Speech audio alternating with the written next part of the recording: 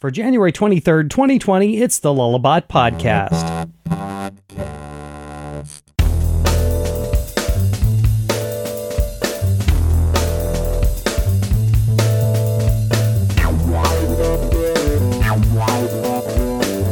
Hey everybody, it's the Lullabot Podcast, episode 244. I'm Matt Cleve, a senior developer at Lullabot. With me, as always, co-host of the show, senior front-end dev, Mike Herschel. Hey, Mike. Hey, Matt. How are you doing? Pretty darn decent. And you know what? Today we're on the Lullabot Podcast. We talk about all things Lullabot. Lullabot is a strategy design development agency. Does web work primarily with Drupal, right? Yes. Drupal's a PHP content management system? Yes, that is correct. PHP is a programming language that works well with the web? Yes. The internet is a series of tubes? Yes. I don't know how far we're going to go with this. Today we're not talking about any of that. No, we're not. Today, we're talking about logos. And with us, we have one of the... Logos? Like logos, make the logo bigger, put it on the internet? So I guess we're almost talking about that. That's how it works. Well, some of you may know, if you follow Lullabot, our beloved Red Robot is slightly different now. Yes. So we're going to talk about the folks that were behind that. Mm-hmm. With us, we have the owner and namesake of Draplin Design Company.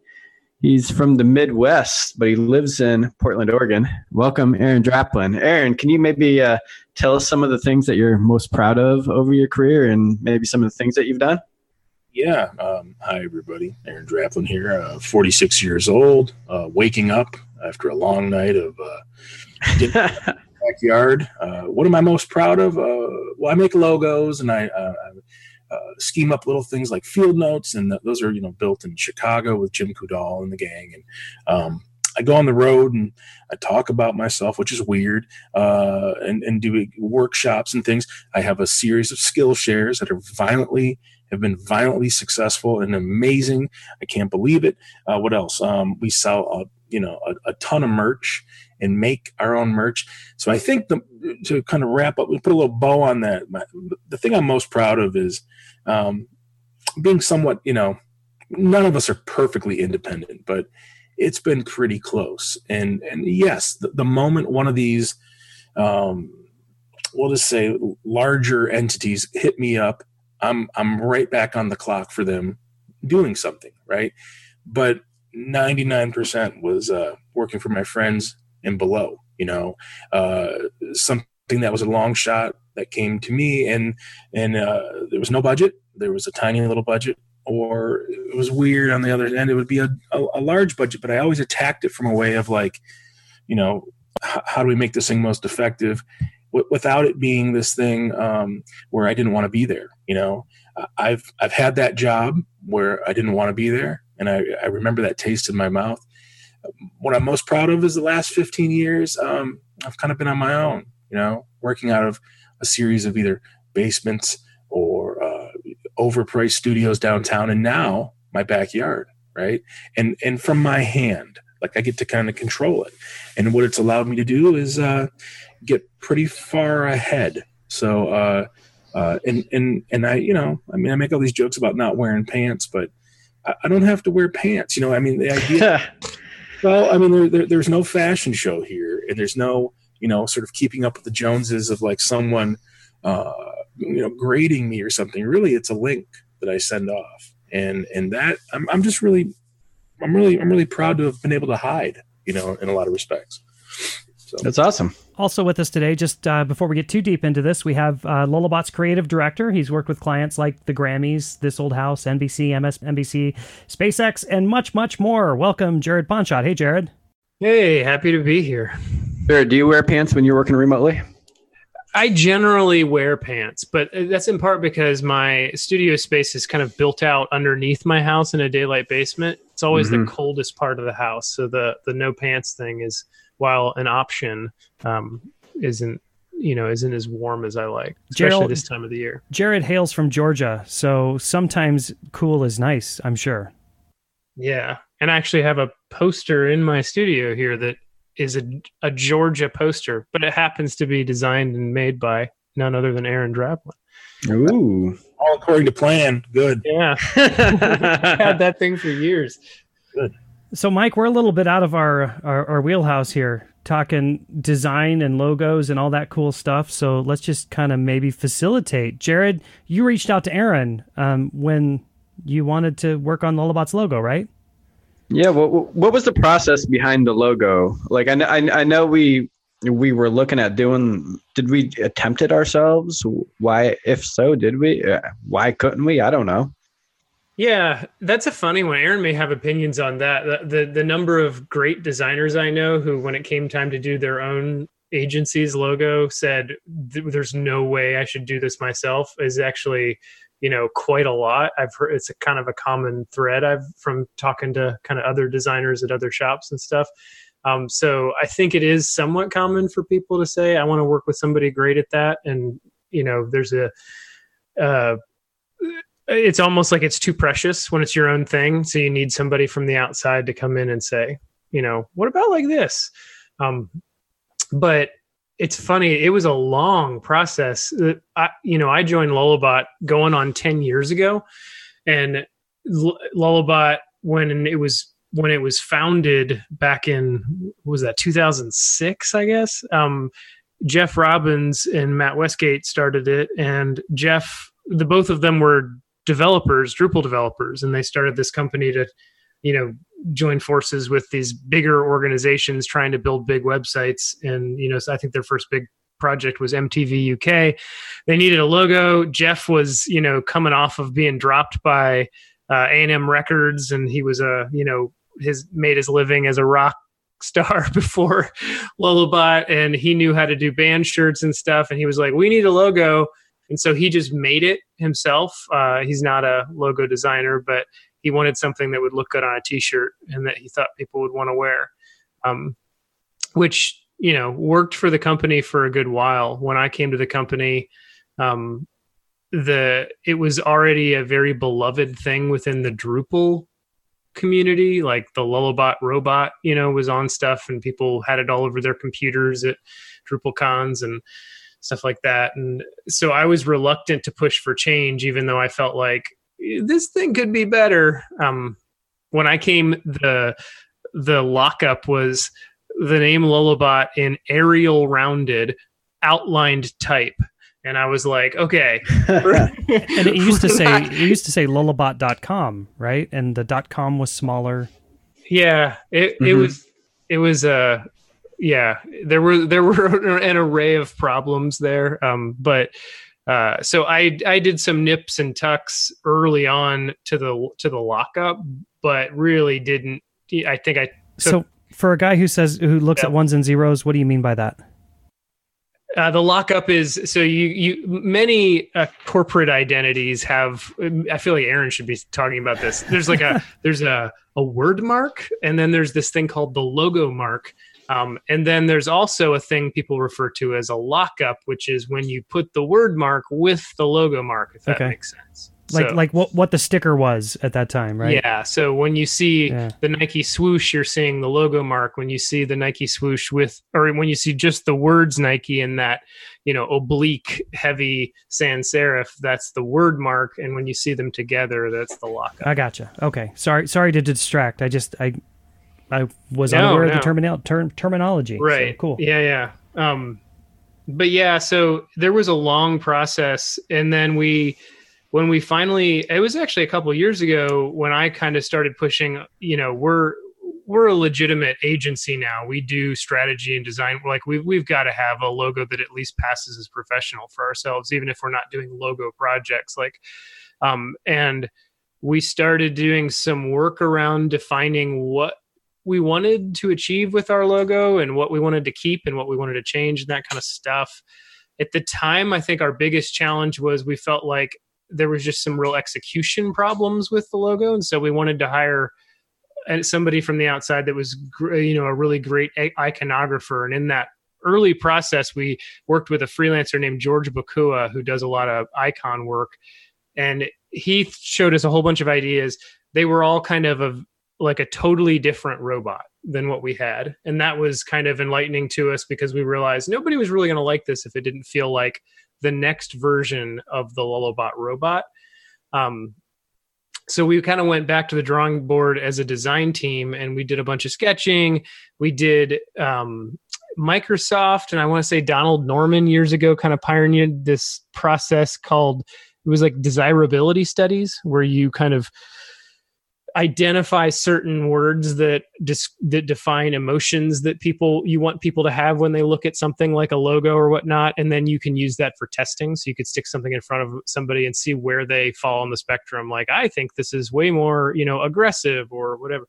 And so we did some of that kind of stuff also to try to hone in on what is it that's working. Why do people love this Lullabot robot?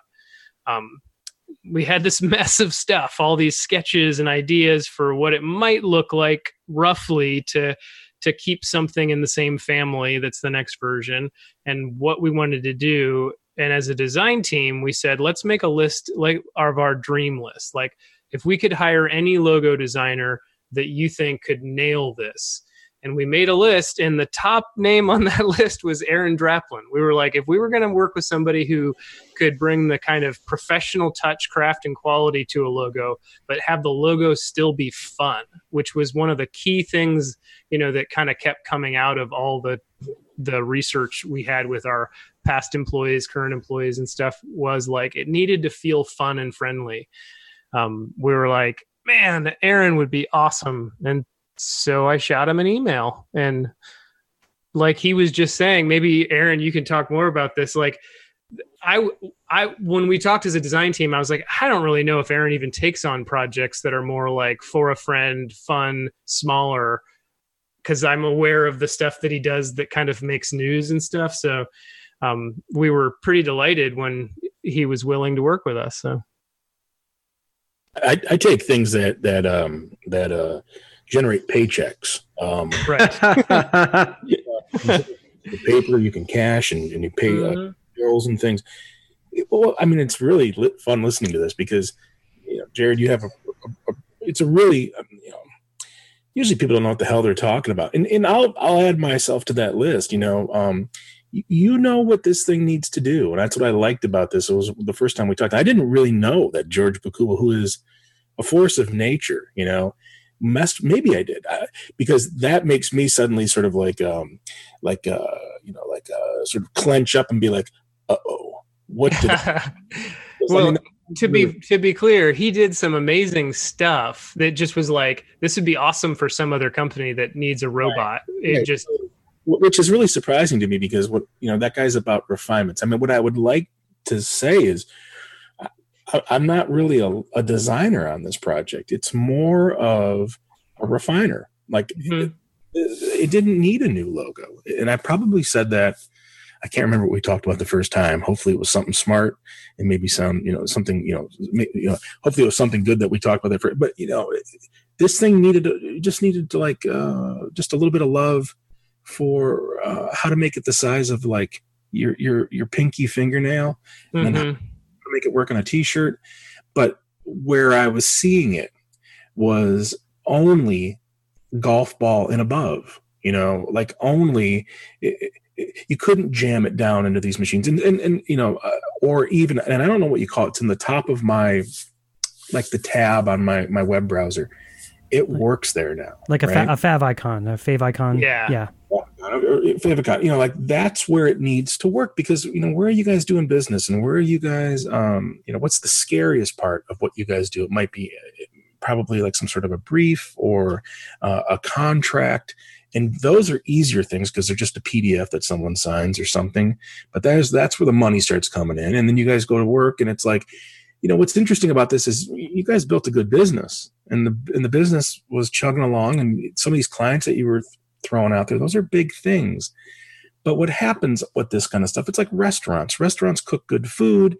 They have a good menu. They have a good staff. But they become, and it's not, afterthought might sound a little offensive or something, but no, your focus is other places, like getting stuff out the door. Everything is working enough. So what happens with a restaurant is when they do an audit and they take a look and they go, wow, what's the menu look like? And what's the business card look like? And what's the sign outside? Sometimes it's all sort of just, it's different enough to where they just need someone to come in and sort of equalize things. And that's what I like about this stuff, is there is no big sash that I get to wear with this and say, well, look what I did for Lullabot. It's not really about that. This is good work. And I sized that up pretty quick with my first couple calls with Jared. Was just sort of like, they just need a little help getting it close to that sort of finish line. It's really close. It does look like, like it was successful. And I probably said that from the get-go too. It's like, this isn't bad. It just be able to be refined down. And what are the opportunities? One of the things that when you came up on it, like I'm doing this thing right now and it's a hell of a cast of characters, some of the names that are going to be involved in this thing, but these guys hit me up about talking about the Apple logo. And what's interesting is the bigger the name, the more polarizing it got. Like people were just ready to slam the Apple logo. And really all I could say was this thing was playful. Like I got to just spend the last 25 years of my life investing in these little items, and the most beautiful laptop to this day, when I sit down in the first class next to some guy named Steve, who's instantly vetting me like I have the wrong seat, and he's instantly looking over my shoulder like, what is it that you do? And I pull out this slick piece of machinery. It's probably overpriced, sure. But my reaction to their, what do you think of the Apple logo? It was like, I was able to work on beautiful equipment that worked, it didn't take itself too seriously as far as that logo would look like. And like the way that I approach everything, I wasn't in there to say it was good or bad. All I could say was my experience with this thing. And it would be the same way as if I looked at the Drupal community and say, are you guys the serious ones? Are you guys the wacky ones? Are you guys the ones you've been so busy and sort of successful, you haven't had time to think about that? Because those are the questions. It's like, that thing was playful the first time I saw it. But the problem is, if you just took it and just simply jammed it down, you'd lose the eyebrows. You would lose certain feel. So a lot of what, my favorite logo designers out there, it's not really, Bakula is really interesting because he's, the guy's really good, and I don't know if those are paying things or they're just things that he's playing with for himself. The moves are really, really nice. But sometimes it's like my favorite guys are the ones that it's function first. How does it work at the size of, 10 by 10 pixels? And then how does it work, all the way up to the biggest, funnest application, which might be, I don't know, on the side of a van or something fun for a big banner for you guys at some convention. But like a couple of years ago, a guy approached me, and these are the same exact sorts of jobs where he was like right out of the gates apologizing and saying, I know I'm not cool. I know I'm not this. I just don't give a shit about any of that. Like there is no award at the end that said I only got to work for, when I work for cool things, you're at the mercy of cool. You know what I mean? Like, right. Be really careful with that stuff, because you get a bunch of flakes and you get a bunch of these yahoos from New York City or whatever the hell who are just, drinking their own Kool-Aid. it's funny because it's like, that doesn't mean it's going to be any better. The money certainly isn't going to be any better. It's more like you're just going to spend more time dinking around, right? So when this guy came to me and said, this isn't cool, it was awesome because it's just about execution. That still generated a paycheck for me, and I did what he needed to do. And the coolest part is we were designing at probably 15 by 15 pixels at certain times, because where the rubber met the road for him. And this is, my questions are not about how big are you or whatever. It's like, where do you do the job that you do? He was an IT guy, and whatever software they were using, it allowed, and this was crucial, it allowed them to put their logo down in the corner when you would, as part of their service, one of their guys would take over the machine of someone who's getting their stuff fixed. What is like a remote window thing? Mm-hmm. So little windows, I don't know what you call it, like a little just, CMS would pop up, and down in the corner was their logo next to all the other little Windows logos. That's 99.9% of what they're doing, right? So we started there, and then we worked our way up to the maybe one or two times that he would actually have the thing be the size of like an inch, or an inch, which was like on the paycheck, So I like those constraints. I like, looking at this a little bit differently and saying, how do we keep the spirit of this thing and just make it work? So, I'll quit talking now because I'm ball hogging already. I'm already ball hogging, but this is different than starting from the ground up and starting with a sketch. You guys had a lot of that stuff out of the way, Yeah. I remember actually when you sent us a proposal that Ellie, our head of marketing, and I were like, yes, we're hiring the right guy, because Aaron had a title on the top of his proposal that just said, I think it said, Lullabot Robot Tune-Up. Yeah. And we were like, yeah, that was what we kept trying to, as we were before trying to work with other people on it and stuff. We're like, how do we get it across to them that it's what we're looking to do is not create a brand new logo. We're looking to refine our existing. Well, that robot tune-up would have been a different project. If you came to me and you said, like, I mean, in the end, it's not the same thing, but yeah, it was pretty close. And it's like, that's, what you run into. And I hear this, I've been kind of stepping back from this stuff, honestly. I've built such a monster for myself with my merch and going on the road and, just all these other weird, I think it's called passive income, Mm-hmm. That is a whole different beast than having to kind of hustle the next thing. So I'm really choosy now with what I take, because it's not even about big or little. It's about what's the fastest way in and out, and that might be with like a Krusty Friends little, food cart or something. I still get the buzz of like creating these things, but this thing, it's like, if you start, what you run into is people want this thing for their portfolio. And then that becomes an ego thing, and it becomes this selfish thing where it's like, no. We're not even going to mess with any of that stuff. Lullabot doesn't need that. You don't need to, we could have reinvented it and started over. It just needs to be boiled down and figure out the little widths, and does it need the little, I don't even know, you even call it the little beeper on the top of the head, and does it need, these are just tiny little things. So it's those are small moves, but they're powerful. Mm-hmm. And the buzz that I get out of that is just seeing it become successful for you guys. That's enough of a paycheck sometimes for me. I make it, I cover my rent and other things with lots of other things, right? So when I go do these things, it's really interesting to me to just see like how minimal moves can go a long way, and in the end, we still, we're tinkering with distances and refinements and rounded edges and things. But here's the deal: is when I go right now to the Lullabot site and I just see how it rests up in that corner, that's all it needs to do. I'm really proud of that. It doesn't need to have tons of eyebrows and things and stuff. It still can feel approachable. And here's the coolest part: if we jam that thing up, boom, up to a softball size, it's a kick-ass logo. It's refined. But really, where you guys are sort of like working, it's going to work there, where people are going to see it. So, for sure. What are eyebrows in the context of logos? What are eyebrows? I think he was talking about the changes to the Lullabot eyes, right? Yeah, I gotcha. Or just the sort of quality of like, what that can do. It looks puzzled. It looks this little creature looks, like come here, like yeah. Or looks confused or something. Like seriously, it is a couple degrees of angle, and you can change that thing. And it's like, what's funny is when we just lost that thing, whatever that was. Like, I have to go. I can't really remember the old Lullabot logo, which wasn't all that bad. It just. There's an article on our website called "Giving Our Beloved Robot a Tune-Up," and on that, there's kind of a picture of the Lullabot, the old logo on a laptop.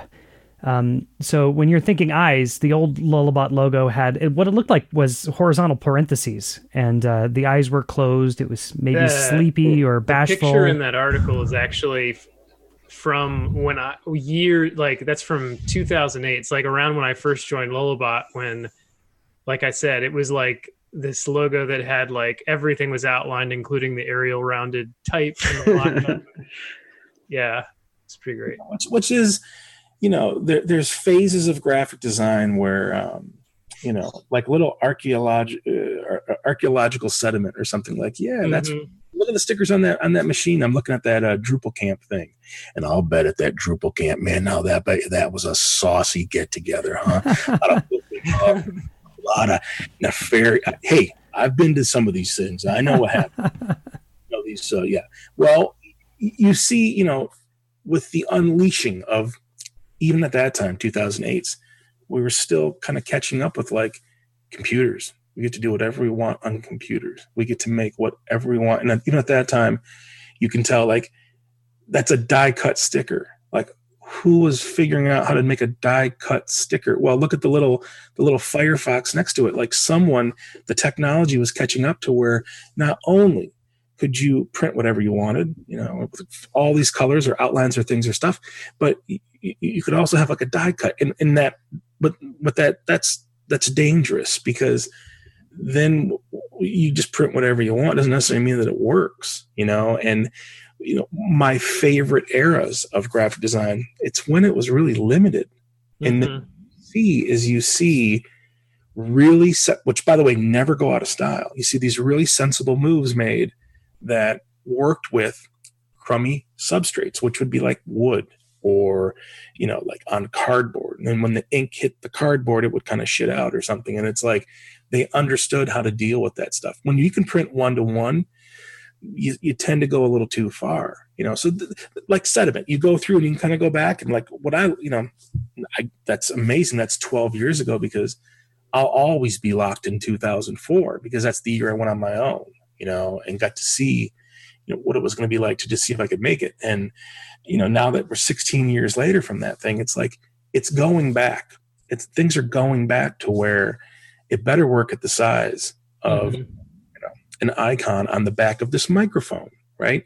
But when you do that, you're not allowed to have 19 nicks and ticks and things and dingleberries and stuff. No, you're just allowed to have one simplified form. So when I'm on the road trying to explain this to these grad students, man, just nothing but the worst. You have no future in design if it's going to be into the hands of the grad students from Yale, although I haven't spoken there. But I'm trying to tell them, like, listen, the bullshit you're doing right now, which is just the latest, it's here comes a big old F word. It's just fashion. Be really careful with that, because that's going to go away. And that's not, look at, okay, I'm talking, I'll do this little example. I'll say, let's look at the microphone I'm talking into. Let me just flip it around. I'm going to flip it around. I'm going to look at the end of it. There is graphic design in the most unpretentious form, because you flip it around the other way, and there's a big logo that says, SHURE or something, but you flip it around the other way, and it's just the little icons that tell you how to plug it in, or where it works with different, currents, and volts and stuff. That's the stuff that works, because it can work in every country. And that's the same thinking. So it's like, the stuff I nerd out on is like, before we had all this, a million doors to open and choose from, there were just a couple. And when we only had that, we were making better decisions, and you can see it in patches when you go to like a feed and seed in the Midwest, or you go to even a thrift store in Kansas, and you go look at what the old farmers' hats look like, the truckers' hats and stuff at the thrift store, you're going to see incredible moves. And it's because you could only do one color into a patch, so that thing better be effective. And it's no different. One color on the side of a combine. There's just something about that to learn from, and I love, when people kind of, shit on the Midwest and, fly over country and stuff. There's graphic lessons there, of course. And, on a large, I don't know. It's just really interesting to me how it's going back to that.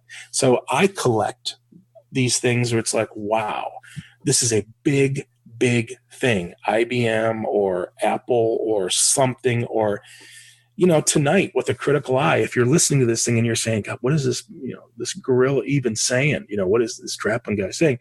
Well, go to your iTunes, go to your app store, whatever platform you're on, and you'll see it there. You'll see it in the little tiny icons. And what's the first thing you touch when you wake up in the morning? You're going to see minimal moves on tiny little apps on your phone, right? That's graphic design. That is all we tried to do for Lullabot, is to make it be one of those. So you get past it quick and you get to work, or you click on that thing and you sign in or whatever. So before we go any farther, what's the musician thing here? Who was the rock and roller? That was Jeff Robbins. He's one of the two founders, the co-founders of Lullabot. So Jeff fronted a band called Orbit in the 90s that the giant A&M Records merger, when in the era of, like, if you remember, there was like Britney Spears and all the boy bands and all these and there was this giant record label merger. And when it happened, there was all this hoopla about it because it was like Dead is the, sort of rock band, because there was all these rock bands that got dropped from A&M Records when the merger happened, and his band was one of those. And that's actually was the impetus for him to start Lullabot. I think I want to say he started doing web projects, which he'd already kind of had some like interest in, and I may get his bio wrong, but I feel like he was somehow friends with Ringo Starr and like did a website for Ringo, and then started taking some other small projects and needed help and connected with Matt Westgate through the Drupal community. And then there was a history with O'Reilly as well, if I recall correctly. He worked at O'Reilly Media, I think, before Orbit took off. Yeah, he was a technical illustrator or something like that for O'Reilly Media, and worked on the Global Network Navigator project, which was like the first commercial website, I think. Yeah. Yep, that sounds right. Yeah. So with Jeff and his, Rockstar, it's I want this logo to look good on a t-shirt. Does it still look good on a t-shirt? Does it look better on a t-shirt? What do you guys think? I haven't seen a t-shirt yet. I need a t-shirt. Yeah, we'll know soon. We actually just placed an order for shirts that we're going to give everybody at our retreat next week. So what's funny is like one of the things that was actually awkward, we had this kind of list of things that were like defining what's actually like, what do we want to avoid if we improve this thing and change it, what do we want to like leave behind, so to speak. And one of them was like the shape of the old logo, because it had this hulking torso and this smaller floating head with smaller floating bits around said floating head, made for like some awkward, like while it looked good on its own, really large on a t-shirt, like people thought it was fun, it looked friendly and fun, and it was just this big hulking robot. Like as soon as you started to try to put anything next to it or above or below it, there was just the negative space was actually quite awkward. And so, but then the other thing was like, it didn't hold together from afar as well. And one of the things I love about the system that Aaron helped us make was we've now got like this version that's like knocked out of a circle. And it's like, to me, that's the dream, is when for some of the bigger stuff we do, to being able to have like something knocked out of a circle is like, it's so much easier to like place it and pair it with other things and whatnot, because it's like you almost can't go wrong. What do you mean by that? I'm not smart like you, Jared. What do you mean by having it knocked out of a circle? A circle doesn't have any changes, no matter which side you put something in, near, or around it. Like it's always going to have the same negative space properties. Like, so it's not where, like, instead of being a strange irregular shape, which means it looks great when you have a word mark to the right of it, but if you try to put it above it, it looks terrible, or they don't hold together because there's no clear proximal relationships. Like, it has a visual relationship to this little antenna that's sticking up, but that's about it. Or I don't know. Well, I think the battle is, if it's like people are designing for water bottle and below, right? Like they're not, I mean, that's the fun part now. You guys have to make some t-shirts or make some stickers or something, and this stuff will work there. But the test is like the laptop. And if you that shape, which is kind of like this kind of Empire State Building shape, which is whether or not he's smiling, the old robot, or is a he or a she or whatever it is, it's just that shape is problematic, because it's going to really, whatever you land that thing on, something is going to have to, work in the sort of angle where that negative space on the side of that. You see what I'm saying? It's like you're creating problems for other things. And right. It's like when you go back, listen, people do it all the time. You look at action sports and you see, this is our logo, this is what we do. But the proof is on our phones and stuff, and on these devices, that little icon shape, which is just this rounded corner square. That's like cellular. right? And it works on this. I mean, if you boil us down all the way down to a cellular level and keep on going into the quantum, entanglement or whatever the hell, where it's like, it's just relationships. It's easier to think in terms of like simple little just dots, and there's just something about that where it's like what we tried to do is when it's allowed to float, like it is up on the, on the header of the blog right now, or excuse me, that website, or go to where it's going to be out in the world. It needs to work well with others. And, that test is like, how's this thing going to look when someone, says, I work for this place. I want to put it on my water bottle. I want to put it on my laptop. I want to put it in my backpack on a patch. It'll work on all three of those. That's the test, is to be able, and then not, like if you took this thing and just blew it up to a foot wide on a t-shirt, that might not be who you guys are. Just listening to how you talk. But if you put it some other piece of art on the front of the shirt, and then this little lullaby on the sleeve, and a tiny little one hit of red, that might be who you guys are. And that's where you get to use it that way. It's like a deck of cards. What we're trying to build is there's a lot of ways you could play it, but every one of them sort of works. And like anything, it's like the building blocks of how to where is it safe, and then where is it going to be volatile. Well, that's when you go to these sort of I call them just, I guess, sort of holding shapes. Anything can work in a triangle, sort of in a square, anything, because that's not what you're picking up. When we're out sketching on the road and I have all these kids and say, all right, okay, you made this little dove and there's angles and wings and beaks and things. Fine. But now they'll put it in a circle real quick and you'll watch their eyes just sort of like, it just takes off in a different way. It rests. Then what they start to do is they start to say, wow, I didn't even need this circle, but I built this thing to work in a circle, right? Or I built it to work in this pleasing shape. And then they're there. Because if you go back and you look at the Saul Basses and these even contemporary Paula Scheer stuff, it's like, these are things that you're swiping. Every time you swipe your credit card for Citibank, that's a Paula Scheer.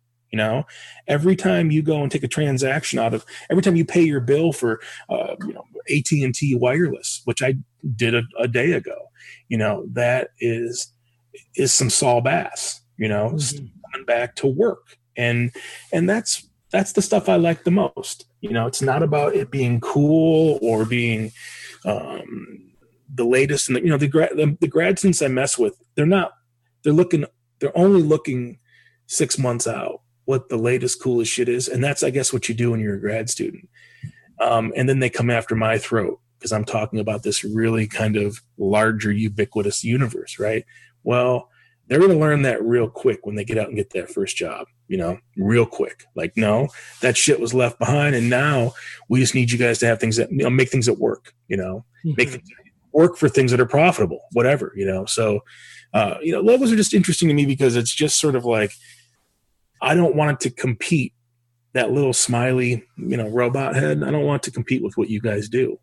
Sometimes if you have to make excuses for a logo, your eyes aren't on the prize. Your eyes are, you know what I mean? It's like, now that you guys have this system to use, it just goes out and works. That's all I needed to help facilitate, and contribute to.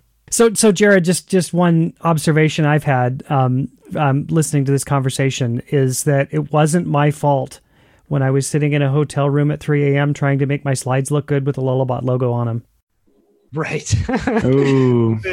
Yeah, the number of times where over my years at Lullabot early on, where people would say, "Hey, can you make a Lullabot keynote deck that just puts our logo in for a background?" And I was like, "Yeah, it doesn't work well as you can't have it subtly off to the side or in the corner." Well, I if I remember correctly, I ended up chopping it and cutting off the Lullabot word mark at the bottom and kind of making my own, which is totally off-brand, but yeah. All right, we're talking Lullabot. We're talking about logos and the Lullabot logo and all kinds of awesome design, mind explodey stuff that I don't generally talk about, right, Mike? Yeah. Coming up right after this break, we'll talk a little bit more about logos. and design mind exploding stuff. Hey, it's Avi from MidCamp. How are you doing, Avi? I'm doing great. How are you guys? Pretty good. So, hey, I hear you have a conference coming up. We do. It's MidCamp in Chicago, March 18th through the 21st. I remember almost 10 years ago when we were in Chicago in March and they dyed the river green. They do. It's super amazing. The Saturday before our camp, they dye the river green. It's St. Patrick's Day in Chicago. It's a huge festival. There's going to be parades. There's going to be the river dyeing. We're going to work on organizing some trips to get people out for that if they come in early. Nice. Our tagline this year is come for the river dyeing and stay for the community. That'll be fun. So what are you expecting at camp? Wednesday the 18th, we've got paid trainings and a couple summits. Thursday, Friday, we've got a lot of great sessions that are all picked and accepted and up on the website. And then Saturday is our contribution day. We've got some socials going on too. We've got a game night on Thursday that's always super fun. So it should be a great time. Cool. Well, thanks for coming on and telling us about it. What's your website again? The website is midcamp.org. We've got ticket info up there, sponsor information, and all of the sessions and details. So come on down. Welcome back to the Lullabot podcast. We're talking about logos and design and general mind-exploding stuff, as Matt Cleve puts it, with a certified logo master, I think, Aaron Draplin. And we also have on with us our creative director, Jared Ponchot. So, Mike, one thing I was kind of noticing when Aaron was talking about making the logo scale from a thumbnail to, a billboard or however big you want to go, and it still looks good. I was kind of noticing maybe a comparison to the way the web has evolved over the last 10 or 12 years with responsive design. Yeah. I could see that, back in, Think about the small version first and figure out how it's going to grow. Am I wrong, designer guys? When I talk with Aaron, I gave him this doc of information and tried to kind of dump what work we had done and research and stuff. But really there was a short list of ultimately, as long as you can still hit the sort of fun, friendly, that thing, the things we were trying to fix were complexity, fragility, and shape. And so we needed it to work small. And so Aaron started small. I don't know, Aaron, if you want to talk at all about your actual process or how you do that. But, when we were first looking at stuff together, it was quick little roughs that were very small. And do they work in the web header, Yeah. I think like anything, a lot of the questions I get on the road are, well, how do you sell a logo? And there's, entertaining little quips I can say well, show them good work, that kind of stuff. But it's no, first thing you have to do is you have to show context. It's too easy for us to work softball and above. Everything looks great in a PDF, right? Everything, if I'm just trying to sell just Jared and say, hey, here, it looks good, right? No. You have to go slam it on that header and say, Monday morning, if you bought this today, and Monday morning is when we go and we jam it on there, does it work? We don't want you to be blindsided that thing, it's the wrong red, or it's the little earpieces are too close to the thing, and when you jam it down, they suddenly become part of that. So we just made that part. See, that's what's interesting is what you learn when you can take an audit and say, this is actually where we're operating, because that's not really where we go. We go to things like T-shirts and water bottle stickers and the fun stuff, right? The things that, you get a piece of merch and you say, cool, this is the stuff that shouldn't even be happening. But that's not really where we need to look. It's I did a thing for a pretty large grocery store, but they were competing in Burlington, Vermont, where it was. They were competing with Trader Joe's and, sort of whatever the kind of other indie sort of things around. Burlington, Vermont is this earthy place that can support these things. You go to the next town down, Manchester, Manchester, New Hampshire, where it's a little more you're going to get their Safeway version, which is just where regular people go and shop. Well, when you look at those things, they're primary colors. It's like just they're inviting, come in, value save or whatever you want to call it. Like the place we go to here is called Safeway, right? And that isn't the coolest place. You can go down to Whole Foods or Whole Paycheck or whatever you want to call it.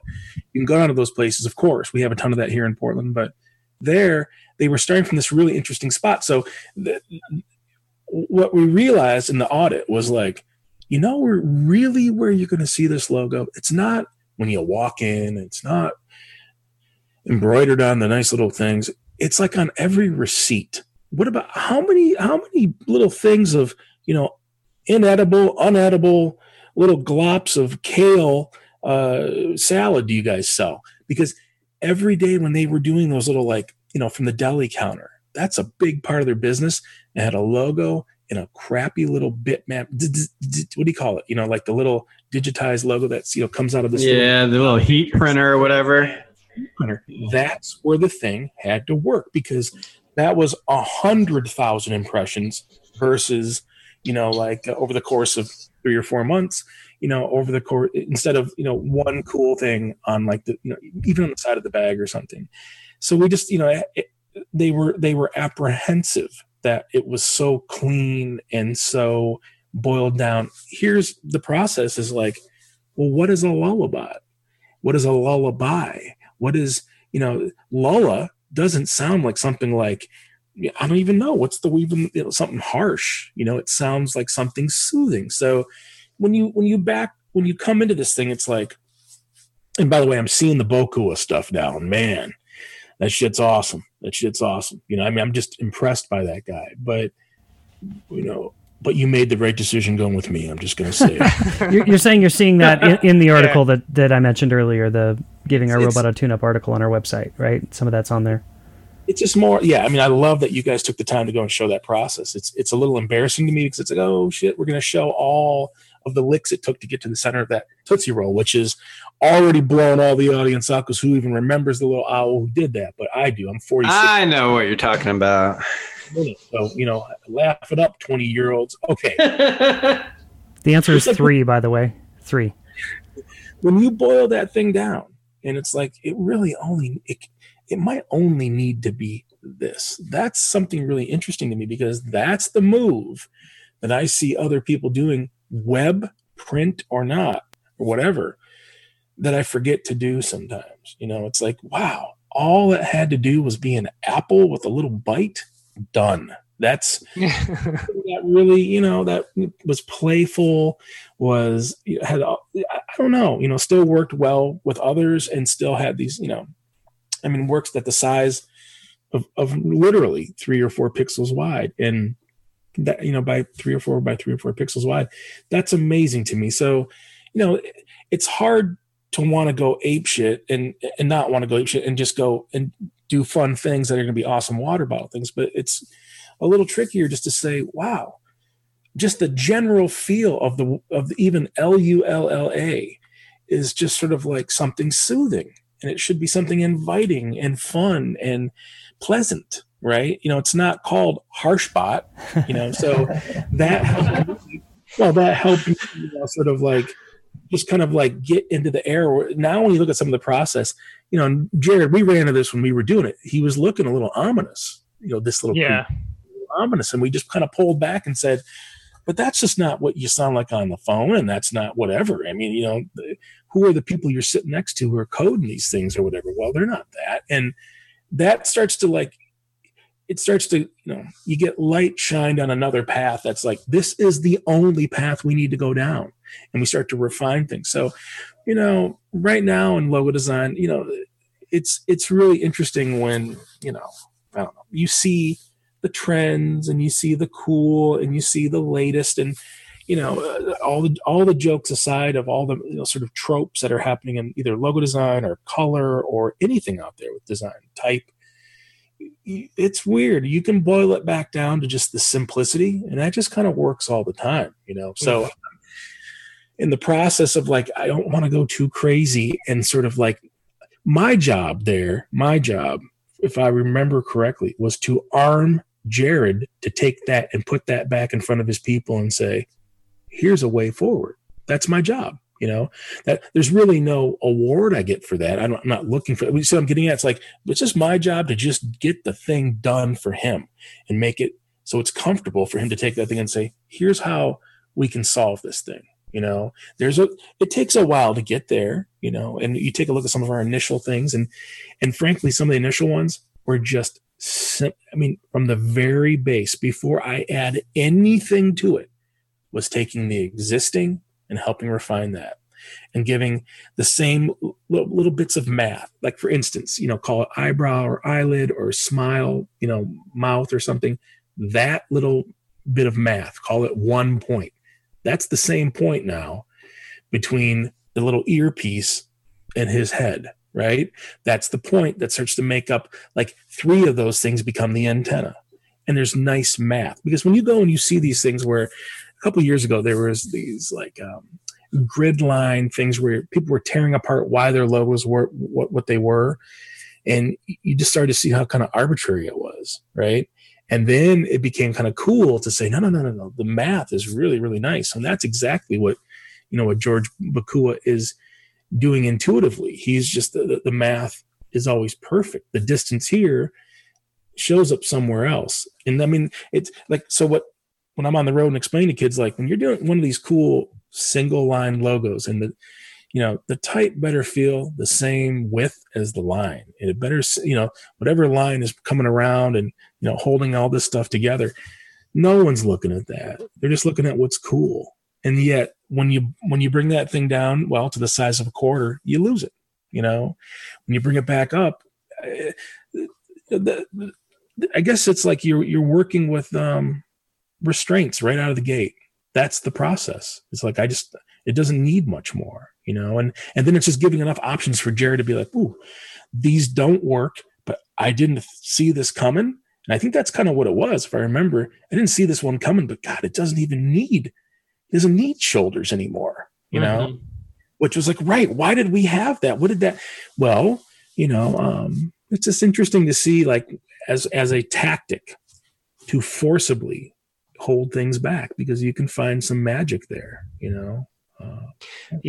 we also wanted to land at a version of a new version of our logo that didn't feel overtly masculine, both because we didn't want it to feel threatening. Like, a robot in and of itself is a non-human, and therefore, connotes power in certain way. There's like all kinds of things to be careful about. And so it was like, how do we still make this feel like the Lullabot robot face, but make it less overtly masculine? And it was interesting how both the proportional shape of the head and the rectangle, as you began refining that, and then eliminating torso and shoulders and the sort of hulking nature of it, really helped with that a lot, I feel like. Who woke the robot up? Oh, with the eyes, yeah, because the eyes were closed in the previous logo, and now they're circles, which indicates that they're open. Yeah. I think that was a kind of a combo of things that led to that. One of the dominant things was, how do we make a logo that actually is going to function really well small, like that still holds together at a Favicon. And as we were exploring ideas in that, Aaron, you can actually see in that little thing in the article, which we should link to the article, and when we release this, we podcast, definitely will. Yep. But there's there's some iterations in there that do different things with the eyes. The number of times over the years where people have mentioned the Lullabot logo to me when I'm working with clients, especially new clients, it's almost never been good. Number one. Number two, if it wasn't focused on like, man, why does your logo look so like, ugh? Like, did you guys have a professional design that or not? If it wasn't that, it was usually some kind of a question about the confusion around why does your logo, like, people couldn't read the eyes. They either didn't realize they were supposed to be closed, like, because they thought they were smiles for eyes, like what? And so anyways, there was a lot of confusion. The more we tried to like reduce down the size and make it sure that like this thing's going to look great small, it, in my opinion, it kind of exaggerated that as a potential problem. And then the other thing was, Like, so the origin of the eyes closed were, the name Lullabot, like the combo, what's it called? A neologism from lullaby and robot. They wanted to have this sort of, felt like we're here to put you at ease. And Matt and Jeff like played off of like a Buddha robot, kind of like a Zen kind of a thing. And I think that it just like, it was very, well, let's translate that exactly within this logo. And the logo at the time was more of a mascot. So you had this big robot, and they did, it was only used on t-shirts and big stickers. And so it worked okay, but it was fairly kind of, in my opinion, it was like kind of on the nose, like, well, it's the Zen robot or something. And I don't think we felt necessarily like we had to have the logo so on the nose, so to speak. We needed it to feel friendly, and we needed it to not be confusing to look at, or not like make you wonder what's going on with those. So, and the dots for eyes both, kind of helped with this visual simplicity. It's way less busy, especially when you start reducing the size, and kind of. Yeah, I'm looking up at the favicon now, and like I'm trying to imagine what that would look like. It probably wouldn't look all that different, because there's, maybe, I don't know, at most 4 pixels for the eyeball. So yeah, you wouldn't be able to tell. Making that a shape wouldn't really change much anyway.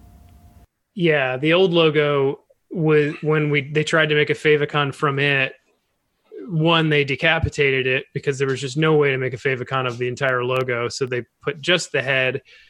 And even that didn't work, because at that level where the eyes were, you couldn't pull off with the number of pixels in like the 16 pixel version of a favicon. You just couldn't pull it off. You couldn't get that level of detail. Jared, you've mentioned the Arial rounded a couple of times. What font are we at now, or what is that? Is it custom or Wordmark? The Wordmark. So the Wordmark got updated a number of years ago, and it's actually a custom face that's based on Freight Sans is the name of the actual typeface that it's based off of. But it's basically Freight Sans where I broke it down, vectorized it, and then began building a new face using Freight Sans proportioning system. But Freight Sans doesn't have a rounded version, and we didn't want a classic rounded, even if they'd had it, because that would be too rounded, and we didn't want that level of softness. So it's just a custom made. Cool. So switching gears a little bit, Aaron, so you work for yourself, and you said you've worked for yourself since 2004.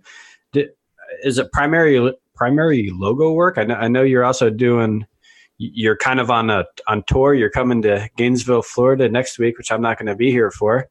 But that's been noted. That's been noted. Yep. Yeah. A lot. Yep. Right out of the gates, it was like, how am I going to make money, right? And what those first bunch of jobs were, they were sort of retainer jobs with small snowboarding brands that were friends. And those quickly took off to where instead of it being 8 or 9 things a year for a small retainer, it was, 80 things. And it would be 50 ads and 20 pairs of snowboard bindings and a catalog with 64 pages or whatever, 128 pages or whatever it was going to be. And before I knew it, within about 3 or 4 years, I had these sort of retainers, which covered my bills, right?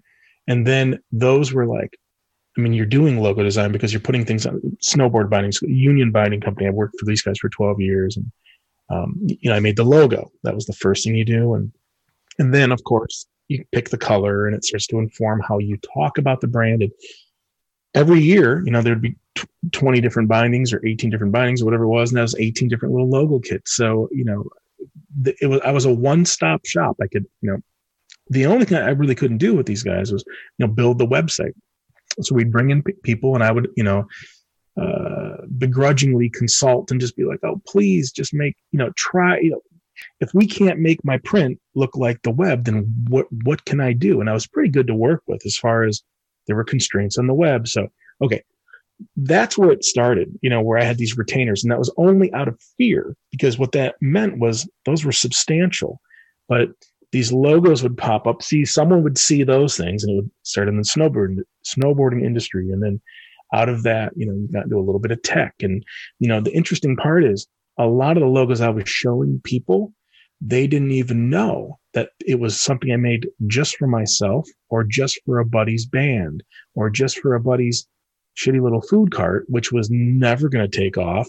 But at least, he made sandwiches for a couple of years. People would come in. Is that the Cobra hot dog logo?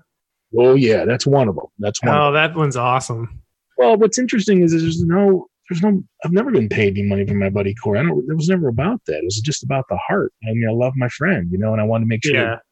It was a great logo. Yeah. It was fun. You wanted it on a sweatshirt. It was like tough enough to, for kind of punkers, snowboarders, and whatever the hell skateboarders to be interested in.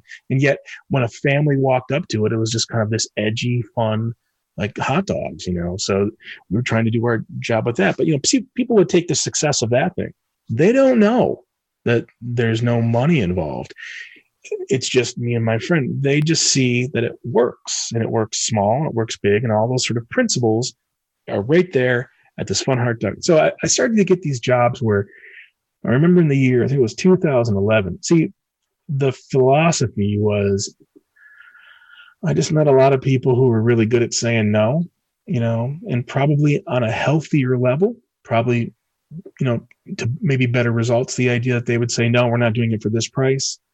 And too many times it just sounded really pompous. Like, and I don't know if I'm being confusing here. Like, they were just good at saying no way before they were good at saying yes. We're not going to do it for that price. We're not going to do it for this creative control. We're not going to do it for that timeline. And I just didn't give a shit about any of that. It was just like, sometimes it's going to be a lullaby job where it's just going to be like, I'm just going to be a good little worker, and come in and just try to make good things for Jared. Other times I have to sketch and think and start and concoct something with their help. Other times I was open to everything. So like the year 2011, I remember I did something like 65 logos that year, and the folders, it was something a week. Now remember, some of those are for a friend. Some of those are for 15 grand or 7,500 or $500. All of it was in the positive. All of it. $500 for a logo, $500 paid for my HBO for 3 years, or whatever tiny little things I was thinking about. The idea that like other people were going for the gold. And then in our town, that meant, well, you only work for Nike and above, until you go out to Nike and you sit there in those meetings and you realize you guys don't even like being here. You don't even like it. You're wearing the shit because you're forced to, but do you even like being here? It scared the hell out of me. And I realized that you could stack a lot of crusty stuff on top of itself and make exactly what they're making out there. And I could do it in my basement with my buddies, right? So I kept the gates open. I would show everything equally on my website and say, here's this logo next to so-and-so. And it just got to the point where people could go through a catalog of my stuff and say, wow, you're a logo designer? I mean, I guess I am. 1 year before that, I was a little brand manager or something. I don't even an art director for a snowboarding company. Out of that, the first time I ever got to go speak, we'll just say in 2004, when you held up my hand, 4 fingers on one was merch. 4 fingers was just being a good service person for someone that came to me and said, make us this thing. 15 years later, logos are 1 finger on 10 fingers now. For me, it's 10%, right? Like, then you have these opportunities to go speak. And, all these years later, I do about 40 a year, right? Wow. It's a little misleading because there were a couple years where it was 40 missions, we'll say. But last year it was probably 20 missions, where 16 or something, where I would go and do 5 things in one pass. That would, that covers 5 of the 44 or whatever it was. So, I think the bigger thing is I was just open to really whatever came out of this, and when we were talking in the break about like, well, what's your week look like? It's like, well, first of all, we ship a lot of merch. Like, where does that even come from? Well, that comes from this zone where I just didn't really care if it was about being sold. It was fun to make things for my clients. If I made something for my client and it worked, I would make a little fun version of it for the Draplin Design Company, right? And then you give those out to your buddies. And then you give them out to your buddies, and your buddies take them and they use them. And someone comes back and says, well, I like that hat. Can I buy one of those things? What the hell's Draplin Design Company? Well, it's me. It's me. And then it becomes this thing where they kind of scratch your head and it's, you look bigger than what you are. I want to support that. And it was like, a crusty little band. And, all these years later, when I hold up my 10 fingers, I'm probably about 6 or 7 merch, because it's like my girlfriend does all the shipping. We don't need to have I pay her handsomely, and we don't need to have a studio or like a situation where there's a bunch of kids running around. We keep it just big enough to be profitable and, viciously profitable. And now I, sell a lot of stuff to where I don't have to wait for a client to come to me now and say, here is this thing, help us with it. I just go and be the client. And, the first time that really happened was with Field Notes, is where I couldn't find ones I liked. I made my own. I made enough to give out to friends, to say, hey, here is, just use this thing. Well, what is it? Well, when I went to Milan, Italy, and I bought a bunch of Moleskine, they were cool, but I realized it's just, they were kind of fibbing when they said that Van Gogh used these things. It broke my heart. I really thought like, no, this is the brand that goes all the way back to 1880 and, south of France or something. No, it wasn't. That was just marketing, and there was something that hurt about that. So then okay, the best things in life are the things that they're real, they're authentic. And could we make it, be our story like that way? And that's all it could ever be. I didn't have the money to make it anything bigger or even have money to try to go copyright things. It was only from my little corner. So that thing becomes this thing. It starts to take off. I get it in the hands of Jim Coudal. And what you realize is, like, instead of waiting for someone to be at Field Notes out there around us, we just went and did it. And it was really intoxicating, because we don't need to go and try to redo that 9 more times. We just need to make that thing comfortable and work. And, 12 years later, Field Notes is this thing. It's never had a penny of debt. We hire 14 or 15 people. I mean, we make a nice little cut at the end of the year. It's nothing crazy, but it's healthy, and it's us. And we get to be as creative as we want to be or pull back. And, luckily there's adults who run it, right? So when people say, what's your week look like? Well, one day it might be Jim saying, I need this little component built for this thing. Okay, cool. He lies to me because he knows I'll just abuse it and make it, it'll show up, in 2 weeks. It might be just knock this thing out. The next day I'm halfway through a rock and roll festival thing. It's called The Thing up in Seattle. And, we're working on the poster for that. And tomorrow I have to do merch, I've got probably about 50 stores that are stockists, and those things come up a couple a month. So tomorrow will be the day that I sort of build and fill all the orders that just go out to other people's stores. Right. And then Thursday we'll be taking off to Florida to go do 5 days of this stuff or whatever, whenever that comes up. Friday might just be a day of like, I'm just going to take the day off. I'm going to take the day off and clean. Right.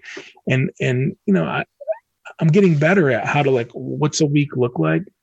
The last 10 days, I haven't done shit, and like, where does that sort of factor in?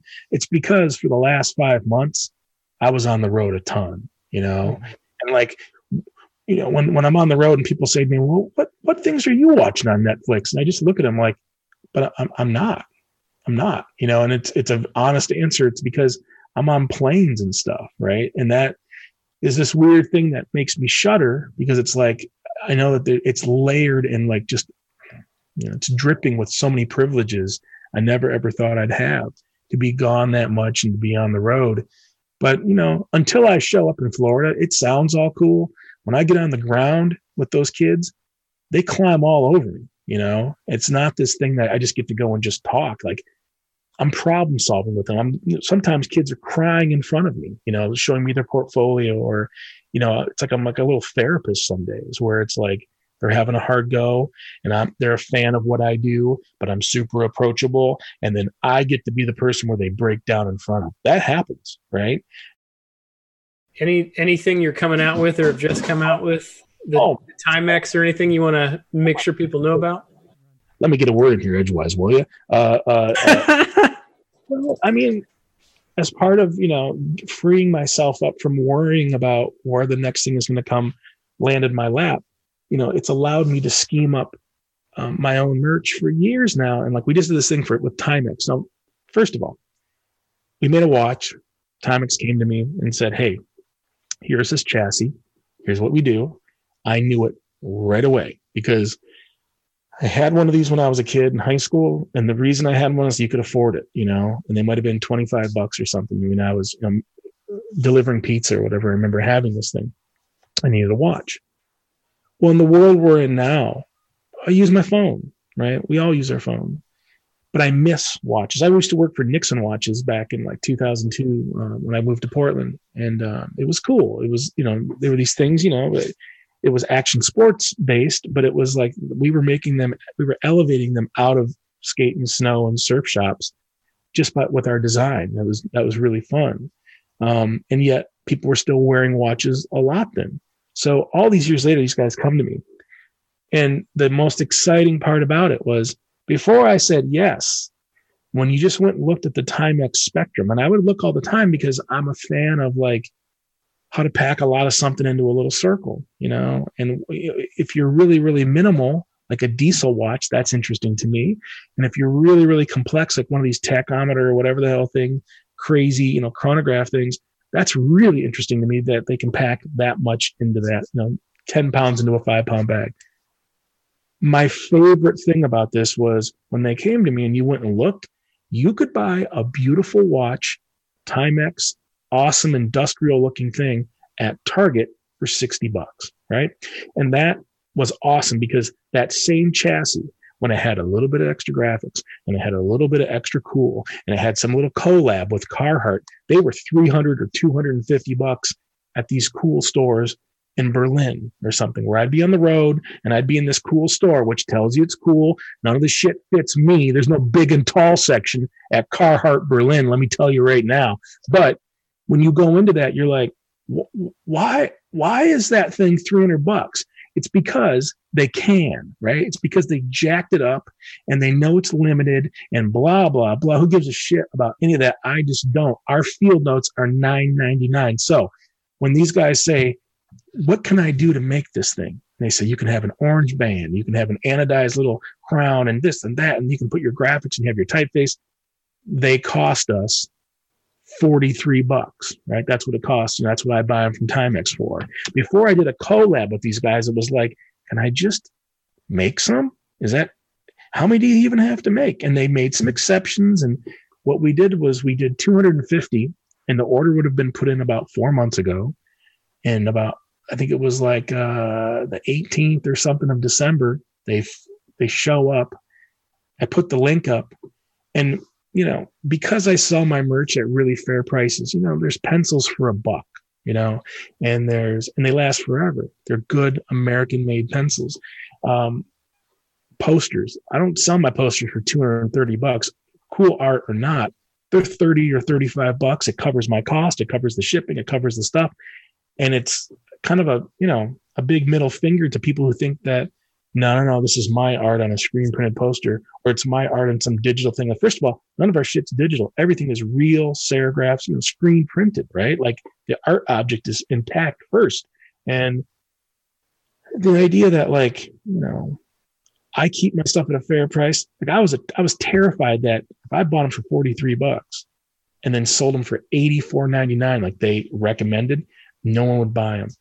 So on a Thursday, I get them in. Thursday night, I put up one Instagram. I hadn't said anything about this. The next morning, the thing launches. We sold 235 in 18 minutes, right? Up to 250. So what that means is when I do the first refresh and say, how many did I even sell? A minute into it, I'm thinking it's going to say 5. It said 50. So it was like, wait, 1 minute into this thing being live, it's already sold 50. What happens after 5 minutes? So we had to take the link down, and because I couldn't even fulfill 200 past 250. So, the next order is already in. And, here's the thing. It's like, there's lessons to be learned. First of all, there's 235 knuckleheads out there wearing this awesome watch, and it's working. And it didn't cost $850. It cost $85. It came with killer packaging and this story and this whole thing. And the coolest part is it's a real Timex watch. It's a real Timex, and I just couldn't be more proud. And that's just not, in the spring, we're going to do a bunch of stuff where it kind of changes, and Aaron Draplin suddenly becomes this designer who does a little series with Timex. But that's just not where we started, right? It's like the first things first is just, can I even make these? Am I allowed to do that? It's, it's from this very naive standpoint, and they allowed me to. And so that's something I just made, and there's other things in the mix, but it's sort of like, the fun part about this is I am cautious enough to where if we only sold 5, then I would have 245 to have on my merge tables for the rest of my life. You know what I mean? Yeah. That's the thinking. Let's just say none of them ever sold. And because I spent, whatever it was, 12 grand or whatever it is to get these things back here, like, who cares? It still happened. It would just be cool to give them out to my buddies. You know what I mean? So that's a privileged spot to be in. It's not about a UCC code. It's not about a business plan. It was more just like, I got to make my dream watch, and it happened. It wasn't just, you know what I mean?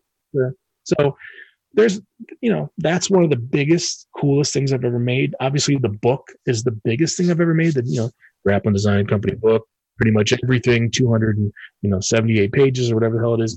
That's like, we're 3 years into this thing, and these New York people told me you'd be lucky to sell 4,000.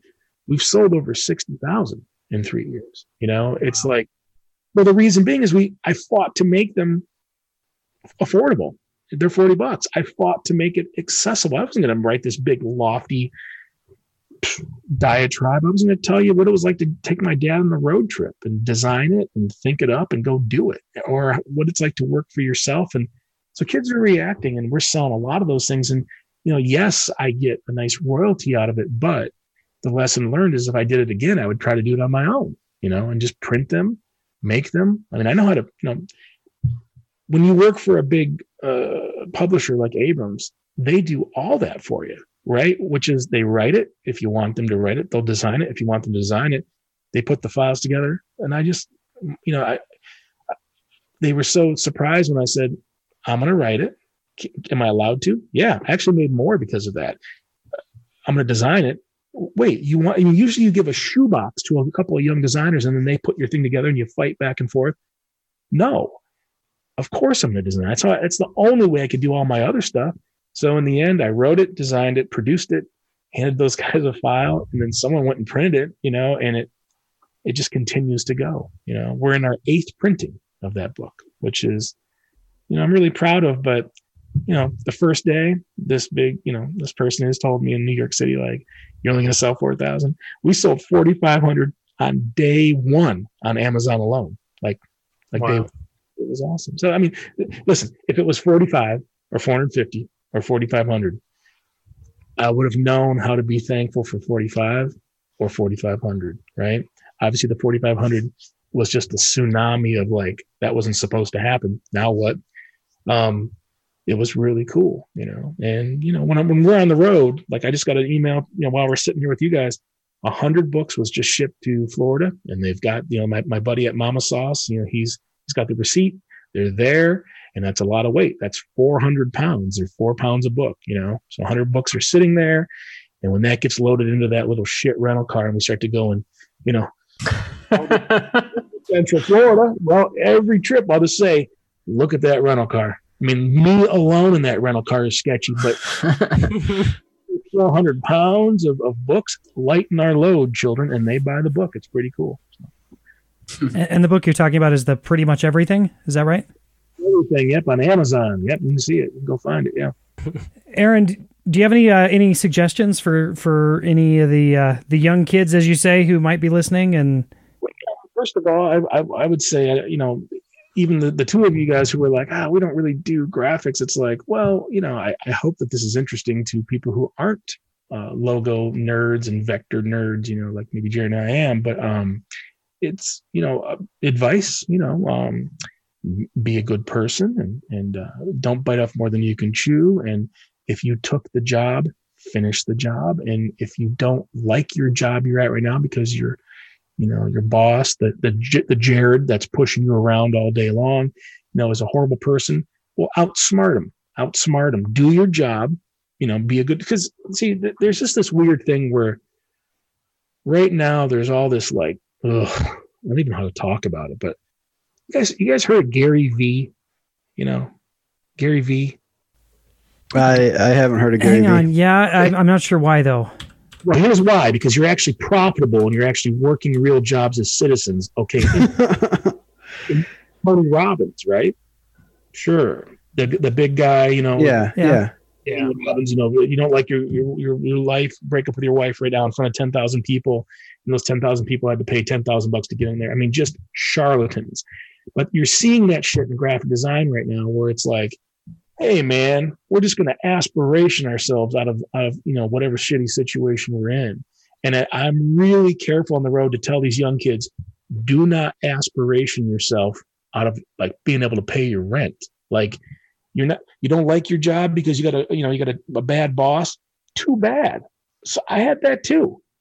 Be smart, be a good citizen, do your job, give them what you need to give them, and then go home and then be aspirational, and that doesn't mean you get to just sit and veg on Netflix for 19 hours. You have to go home and punch into another job, which is how to get the hell out of the other job. You see what I'm saying? And it's like, so I just, I'm really clear about that. Like there's just all these, 24-year-olds out there who are selling this shit, consulting and subscription services.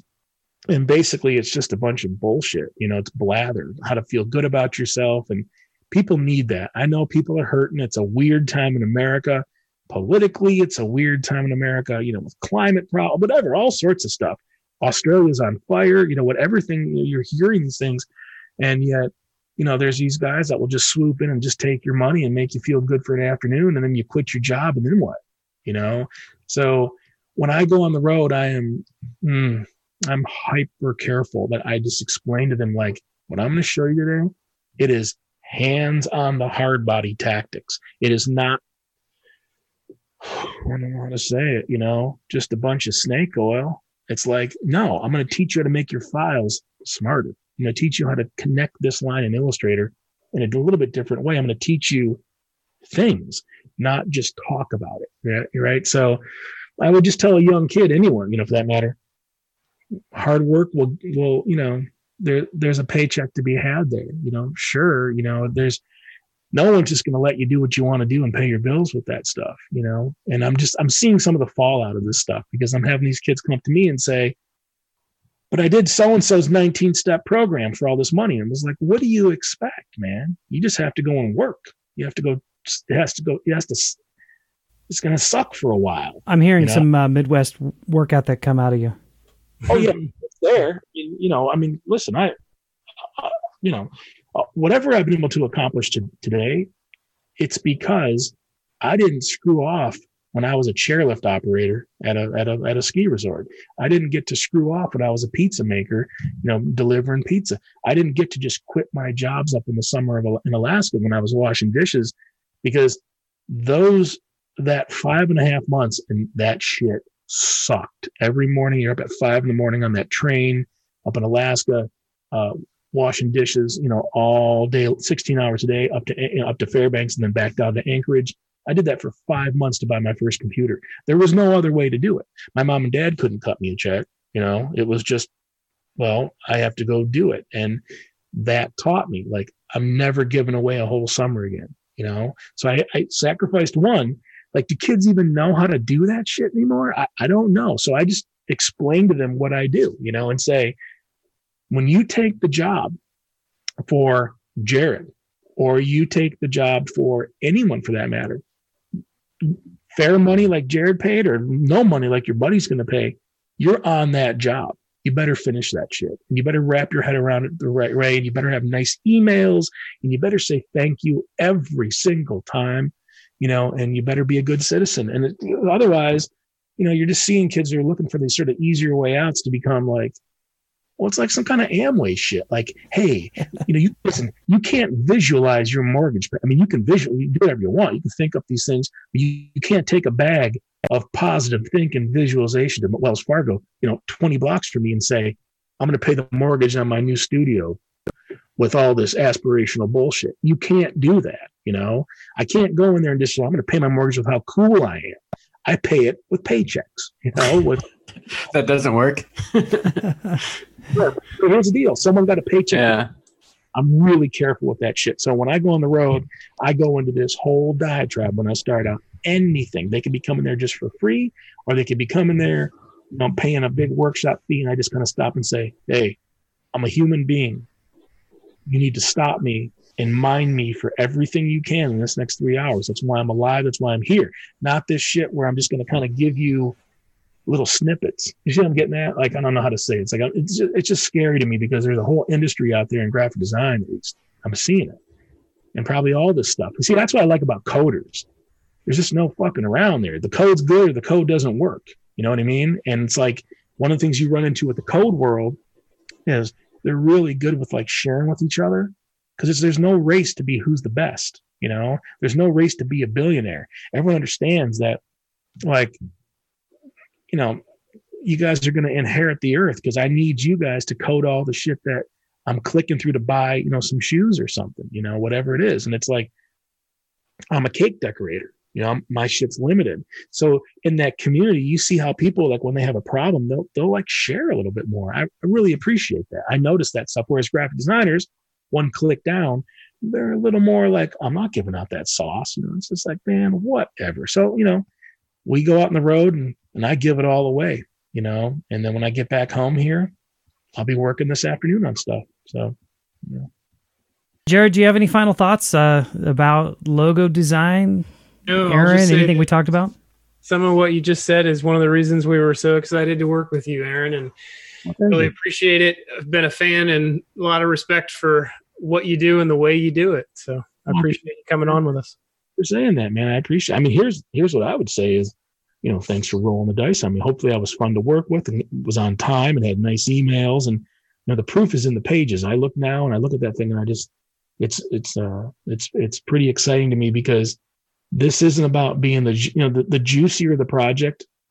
I am in trouble with juicy projects right now because no one can make a decision. Yeah, they're too cool and they're too whatever and they're too blah blah blah. But I know how to handle that shit. This, it's out working, and there's a paycheck to be had just for that. So, congrats, keep it going, stay solvent, be good citizen. MTV UK, I know it's 15 years ago, but whatever that was. But thanks for having me be a little part. I appreciate it. Yeah, thanks, Aaron. I wish I could. I wish I wasn't out of town and I'm missing you next week when you're coming into town. It's really fun. It's really fun to go to Gainesville because no one goes to Gainesville. I've been there before, and it's just cool because there's kids there that are hungry, man. They're hungry. No one goes. So we did a workshop and we sold it out already, and there's going to probably be another one because. And then it's my job to show up and really kind of kick ass. And it's not about, just soothing them with accolades. It's more like, what are you guys up against? Let's talk about it, and we do. It's really fun. So it's a privilege to go do that. It's a privilege to, sit with you guys and bullshit for an hour. So, all right. Well, thanks you guys. I appreciate it. Thanks again. Bye. Thank you much.